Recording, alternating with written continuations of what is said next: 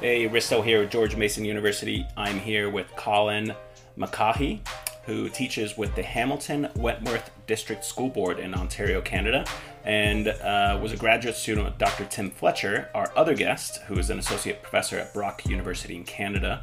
The paper we're discussing today is titled Pre-Service Teachers' Experiences of Learning to Teach LGBTQ Students in Health and Physical Education. And I'll link to the paper in the article notes. But first, welcome both to the podcast. And I'd like to start with you, Colin. When were you at Brock?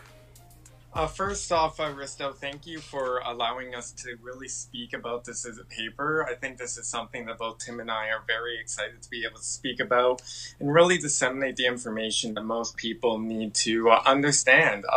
But first off, I went to Brock for the last 7 years or so. So I actually started off in the concurrent education degree and met Dr. Fletcher actually during that time as well. And then I decided to pursue my MA, and I kind of moved along with Dr. Fletcher. And from now I'm in my teaching portfolio and kind of working towards that. But you never know if higher education's in the future.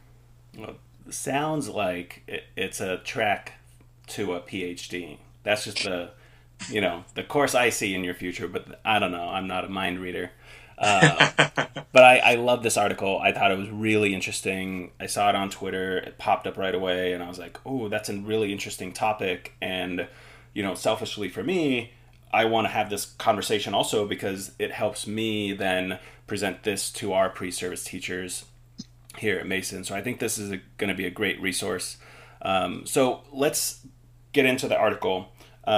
Can you begin by just telling us a little bit about the background leading up to the study? Like, why were you interested in this topic, and how did the research project come about? Absolutely. So one of the key things that I was very interested in was based on my personal experiences going through my elementary and my secondary school experiences, especially as somebody that does identify as a part of the LGBTQ plus community. This was something that really stood out to me, and I very much wanted to study. Even during my time in my undergraduate career, there's a couple of courses that really got my interest going. Like there's a gender and sport class that was really quite interesting. And then Tim's class on reflective practice really got me to understand how to reflect and really kind of deconstruct the ideas that I had and how other teachers possibly thought of things as well. So this research project, again, came about from personal interest more than anything. I knew that this was something I wanted to always pursue and understand in a deeper level, and then allow it to be disseminated to others. The key thing is I wanted people to see this, understand it, and then really add it to their pedagogical toolkit in a sense. Because for me, this was super important to get out there, and interest is much more personal. Mm-hmm.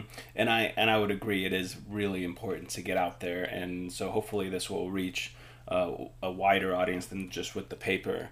And I'd like to start off with the first lines in your paper, lines that when I read them first reminded me of the homophobic classes that I went to school in, the homophobic sports teams that I've been on before, and it took me a while, 80s, 90s to like. That was just normal language, and I didn't even think anything of it. And so I'll read the first parts. And so it says, "Did you see that? He didn't make one shot. He is such a fag.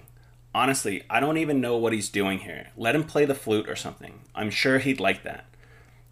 The whole change room burst out in laughter. And then, "Okay, gents, let's get going," yells our teacher.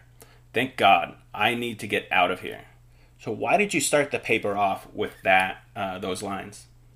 So for me, that opening vignette, I believe, really represents the context of not only what students of the LGBTQ community go through, but also the representation of the teacher in that scenario as well, is how sometimes, unfortunately, in the past and even now, some teachers do decide to take more passive approaches to dealing with homophobic attitudes.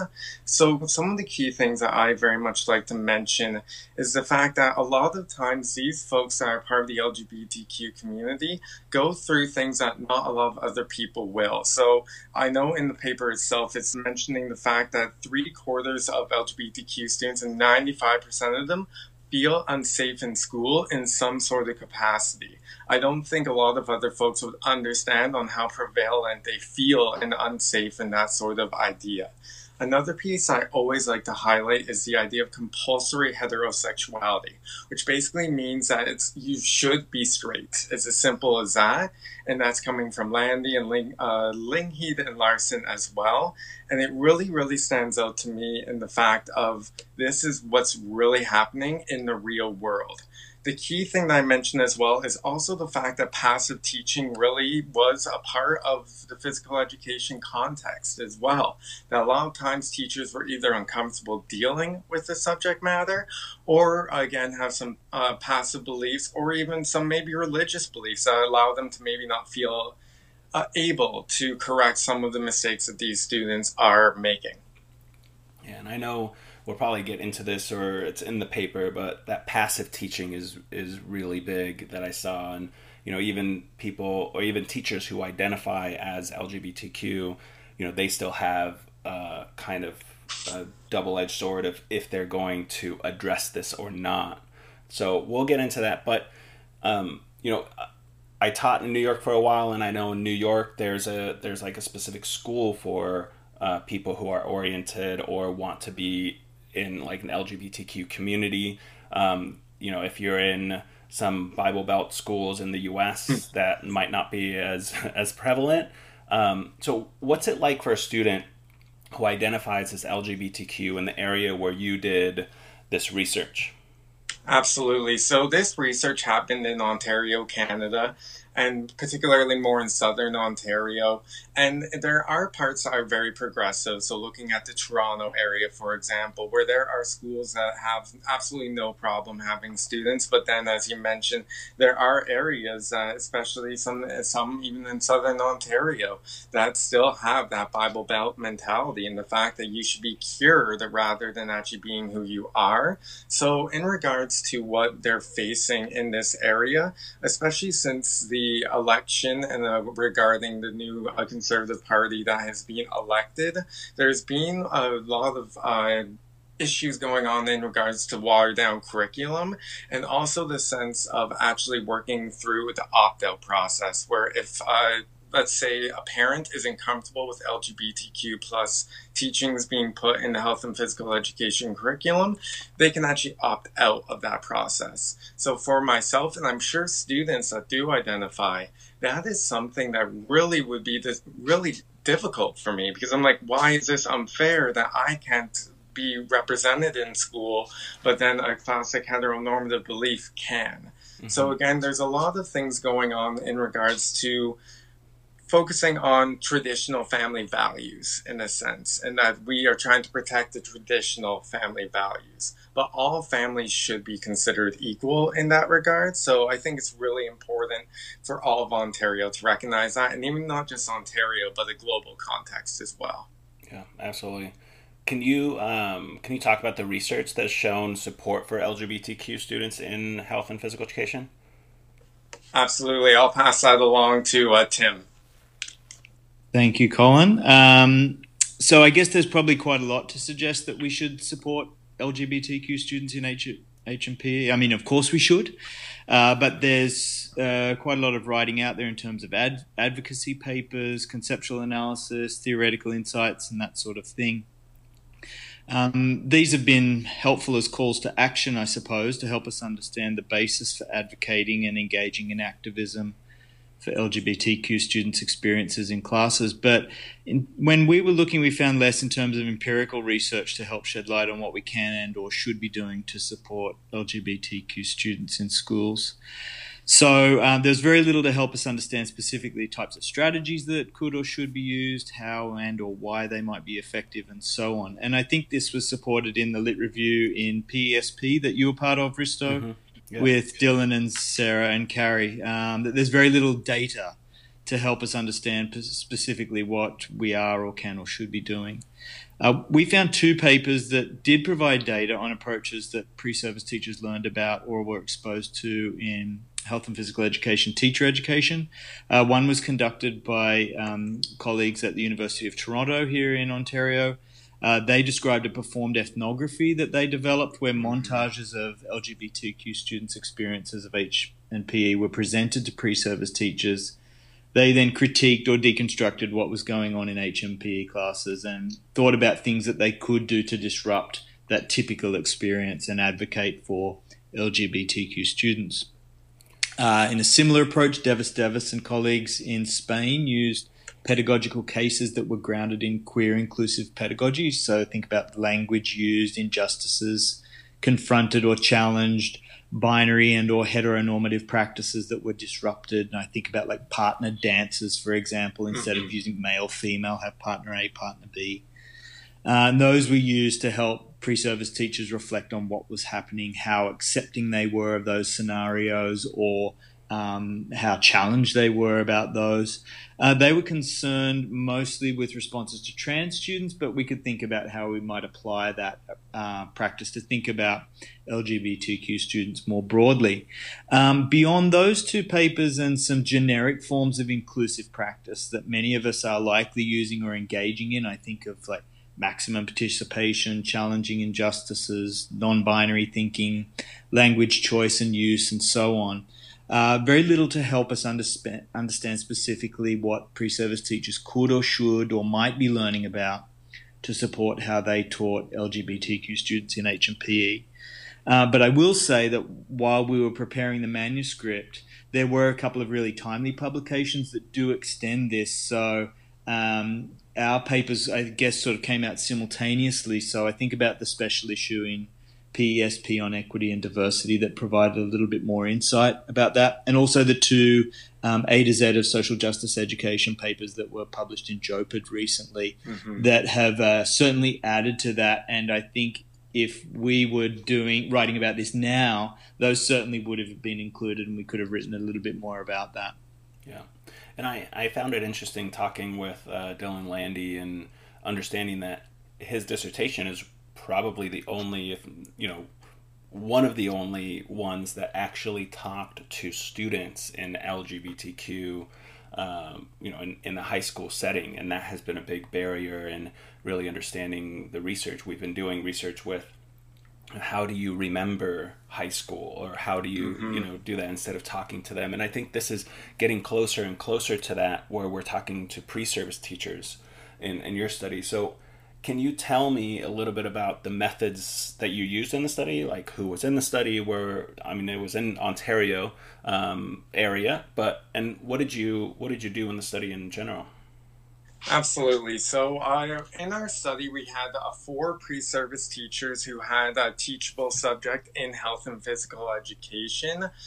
Throughout the paper, you'll see that they are using pseudonyms for that. And these are students that have either just graduated or will probably be graduating this coming year, actually. So again, they're coming right in the time where it's great to see that a lot of the folks that were in this study were quite open to the idea of the study and really wanting to move forward with implementing inclusive practices. As you mentioned, it's located in Ontario, Canada. And what did we do is, so we actually, obviously it was a qualitative based research project, and we decided to do 3 semi-structured interviews in which it would be structured in a past, present, and future model. So the past was going to be looking at specifically what happened in their, let's say, elementary and secondary school experiences. And then moving forward, the past present is going to be obviously what they were going through in their pre-service education, as well as their undergraduate careers and how that influenced their pedagogy. And then moving into the future is what they would do to basically include inclusive practices, specifically looking towards LGBTQ and further marginalized communities. So how open were the 4 participants to the study? I mean, I read in the Lit Review, you talked a lot about how this may be like a quote, difficult topic to discuss for some pre-service teachers. So were those four participants really open? So, based on from what I saw, I like to call it a mixed bag in the sense that there were two that were very, very open with what they were able to speak about. I know that one particularly actually had LGBTQ members of the family or close friends who were part of the LGBTQ. So for her, she had absolutely no problem discussing the subject matter. Whereas, interestingly enough, the three male participants that I had did have a little bit more apprehension to discussing some subjects, but again, it was nice to see that after the first interview, for example, that they would open up a little bit more and discuss more in depth and sometimes a little bit more challenging subject matter. From what I saw, it was very nice to see an opening up, but I wouldn't say that they were going to be totally open all the time. Mm-hmm. Yeah. So going into the results and discussion section, you present the results in two themes. Number one was influence of beliefs shaped by prior experiences as school students, and the second one is influence of beliefs shaped by experiences as pre-service health and physical education teachers. So can you take us through those? Absolutely. I'll let Dr. Fletcher take that one. Thanks, Colin. By the way, that's maybe the first time Colin's ever called me Dr. Fletcher, just for the record. I was going to say, I'm like, are you Dr. Fletcher? No, I do not. I don't think I've ever insisted that I be called that. So well, now we have it on the podcast. So yes, please note that, listeners. I'll start off and then I'll let Colin add any details and things because this was really his project. I think with both of those themes, like we were using the themes to reflect the past, present, future approach that guided the data collection. So we're thinking about how prior experiences and experiences as pre-service teachers shape how they're thinking about the future as practicing teachers. We were both really struck by the influence of informal learning experiences that took place both outside of school and or outside of the teacher education program. So participants referred quite a lot to things that they'd learned or were exposed to in situations with families or friends, or values that were shared by families or friends, or that were learned through family relationships, friendships, and that sort of thing. Most participants seem accepting overall of members of the LGBTQ community, and Colin can correct me if I'm wrong, but I don't think any self-identified as a member of that community specifically. Even though they were accepting, there were some instances of prejudice, for example, in using preferred pronouns and those sorts of things. I think one of the participants said, well, these people are going too far in demanding that they be called whatever. And so we noted that as something that was quite prejudicial. And when we looked at the background of the participant who said that, we noticed some other things that sort of supported that opinion. Others spoke of, for example, attending Pride Parade in Toronto or harassment experienced by friends' siblings and so on. And those experiences really shaping their beliefs about advocacy, inclusion, and that sort of thing. When participants did refer to formal learning situations in both school and in pre-service teacher education, they tended to focus on things that were not done rather than those that were done or those that were done particularly well. And I don't think there were any any instances of things that sort of stood out. Yes, definitely I will be using that. So when they spoke about their teachers, it was in terms of showing apathy, avoidance, or ignorance, sort of, sweeping something under the rug in many situations.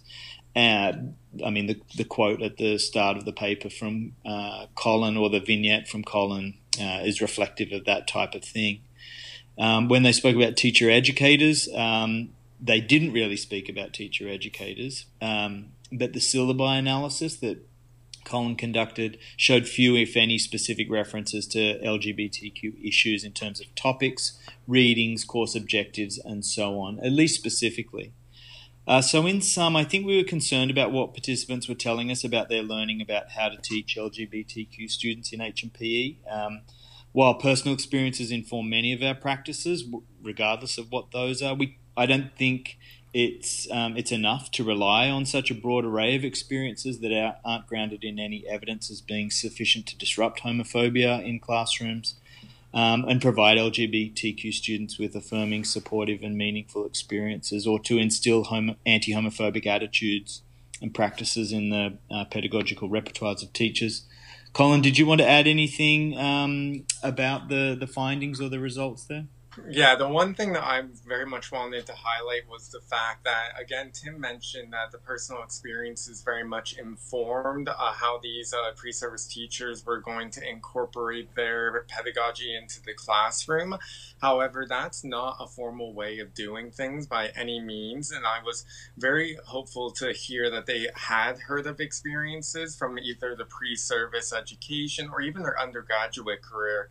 And even through the syllabi analysis, the fact that there was very little to none that were showing LGBTQ even listed in the syllabi was something that really struck me, especially considering the fact that the universities are always praising the fact that they're being inclusive and that they're allowing anybody to be incorporated into their learning, but allowing it to be meaningful and actually specific to the LGBTQ community, I think would really help, regardless of any pre-service teacher, to be able to counter anti-homophobic beliefs, or homophobic beliefs, I should say. Yeah, I think going off the syllabi analysis, I thought that was really interesting. I don't think you'd find the word in my course syllabus.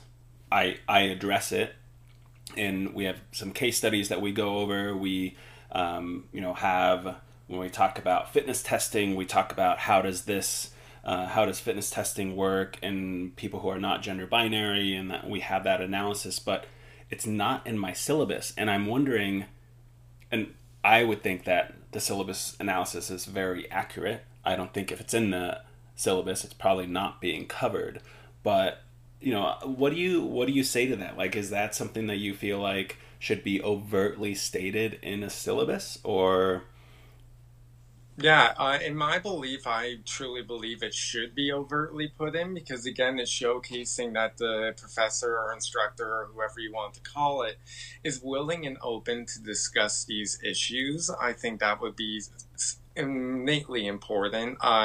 Furthermore, I think that they need to show that the students can actually learn that material, and that the students can be like, oh, finally, because I know one of the results was the fact that one of the participants would have felt so much more secure and felt that their friends would have felt more secure if there were actually teachings. Even if it was just mentioned, they would have felt that they were being accepted, and that they felt that this information was going to be covered, and that they would feel that they're included in the whole grand scheme of things. So I firmly believe that sometimes you have to take that step and take that risk and include that, regardless of possible backlash from administration or whatever the logic may be.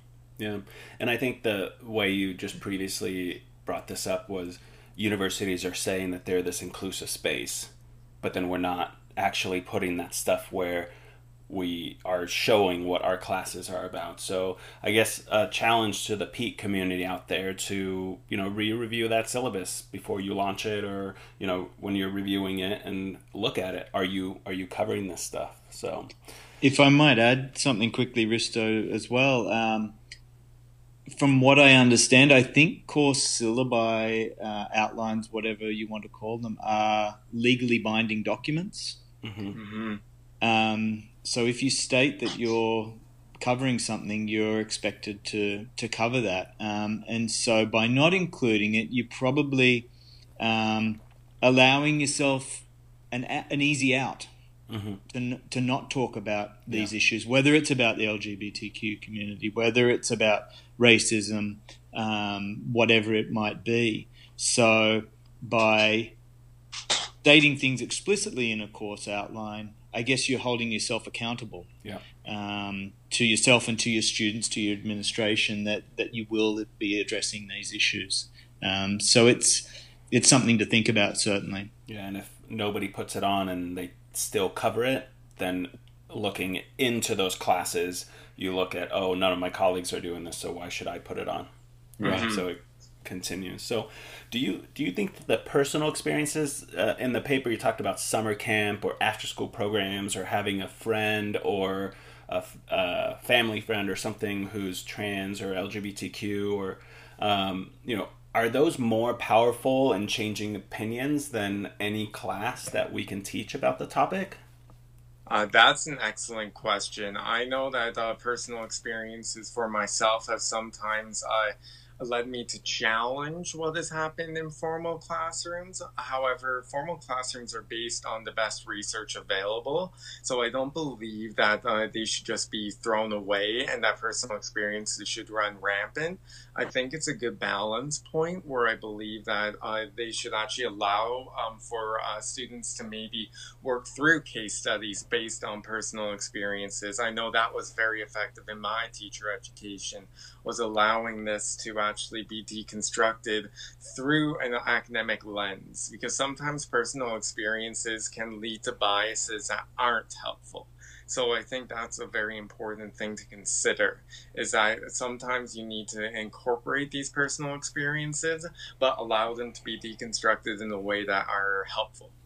Yeah. And I would agree with that. I think the formal classes are important. That's where I really changed a lot. It was personal experiences, seeing that, but then also having classes for me at Teachers College and really pushing my thinking, and then coming back into the community that I grew up in and realizing, oh, I need to really reconsider how I'm thinking about things. So I think the personal experiences are one thing, but I would agree that having these informal classes, like in our PEAT programs, is super important. So I'll move over to the last two questions in the conclusion part. You bring up some of the suggestions on how to better prepare pre-service teachers. You noted the activist approach. Can you explain some of these and why you think they would work for pre-service teachers? Absolutely. So the activist approach, I feel, is super important in regards to teachers taking that risk and actually deciding to be like, you know what, even if it's a simple action of putting up the rainbow flag in your classroom or up on the door, and showing that you're an activist and willing to listen to these students is very important, and willing to include these students. But then I would say even taking further risks for actually, whenever you do hear a homophobic slur in the classroom, of actually taking that risk and realizing that, you know what happens if I was gay? How would you feel about making that assumption and using those words, right? Because I feel that sometimes teachers are apprehensive because of what will happen to them, but sometimes you have to think about the student just as much as yourself. So I feel that that's one opportunity, is using something like the activist approach. I also feel that meaningful professional development would be very helpful for these students. I know that in regards to professional development that I've gone through as a teacher, a lot of the times it's going more over the curricular aspects, but then they'll never delve deep into personal experiences or giving teachers the ability to be like, hey, this is what happened in my classroom, how would you deal with it? And opening it up to a community that would be allowing for a vast majority of input, and then coming to affirm a decision as well. So meaningful and purposeful professional development would be something that would be very helpful moving forward as well. I also think that using pronouns that are helpful and also actually used for those students is really helpful for me, especially in my last LTO. There was a majority of students that actually were either identified as LGBTQ or actually wanted to be referred to as this name, but at home they were referred to as another name. And that's such a delicate balance of making sure that when you're contacting the parent that, hey, this is what's actually happening, and then also making sure that you're not stepping over the students' rights as well. Yeah. So what do you recommend for using pronouns and things like this, or preferred pronouns? Do you think that the PEAT professor should start off with that just by putting that on the first day or on their email sign off or something like that? Are those kind of like covert flags or something like that you would look at? Like, do you look at an email from a person that doesn't have pronouns differently than a person that does? For me, whenever I see, especially for example, the vice principal, for example, was to actually use that as a part of their email, I look upon them in a brighter light. I look at them as being someone that is an advocate and somebody that does care for these students. I wouldn't say that I look down on anybody that doesn't, because again, tradition is a very powerful thing. And sometimes this is even something that is being thought about. So I think, again, allowing people to see and implement strategies that they haven't even thought about and challenging that thinking and reflecting on their thinking will be very important. I feel that that's a good start, but I also feel that there are other ways to do help and incorporate things better. I think it's a good start, but we can be more aggressive per se, I think, too. Yeah. So let's leave off on a really tough and big question. What is your hope for the future of HPE? Personally, my hope for health and physical education would be to be inclusive for all. I know that is a grand statement, but the key thing is that for me, I was very lucky that I was from an inclusive school, that there wasn't much homophobia going on. However, even at an inclusive school, that vignette was taken almost word for what I faced. So again, I think it's so important that health and physical education takes steps to very much include all members of society, if that's sexuality, race, ethnicity, and so on. And again, considering those intersectionality elements as well, I think would be very important moving forward. I think that as a whole, we need to very much challenge tradition in health and physical education as well. Again, using sports as the only way to teach phys ed, I don't think is the way to move forward. If we're implementing teaching games for understanding, using a teaching personal and social responsibility, I think especially for the context that we're speaking here, TPSR would be very helpful in ensuring that these students feel included and that other students realize that we do take this seriously. That's a great way to end. Tim, do you have anything to add or on what you look at the hope for the future of HPE?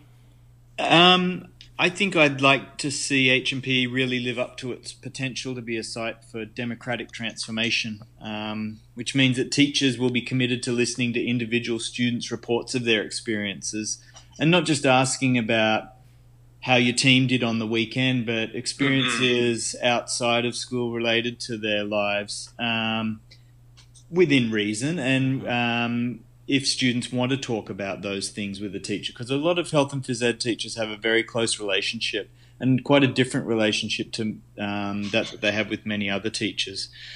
So being highly attuned to what's going on inside and outside of the classrooms, in their communities, at home, and so on. Yeah. I think many teachers are doing a really good job at this, but I think we can probably agree that we can be doing better on the whole.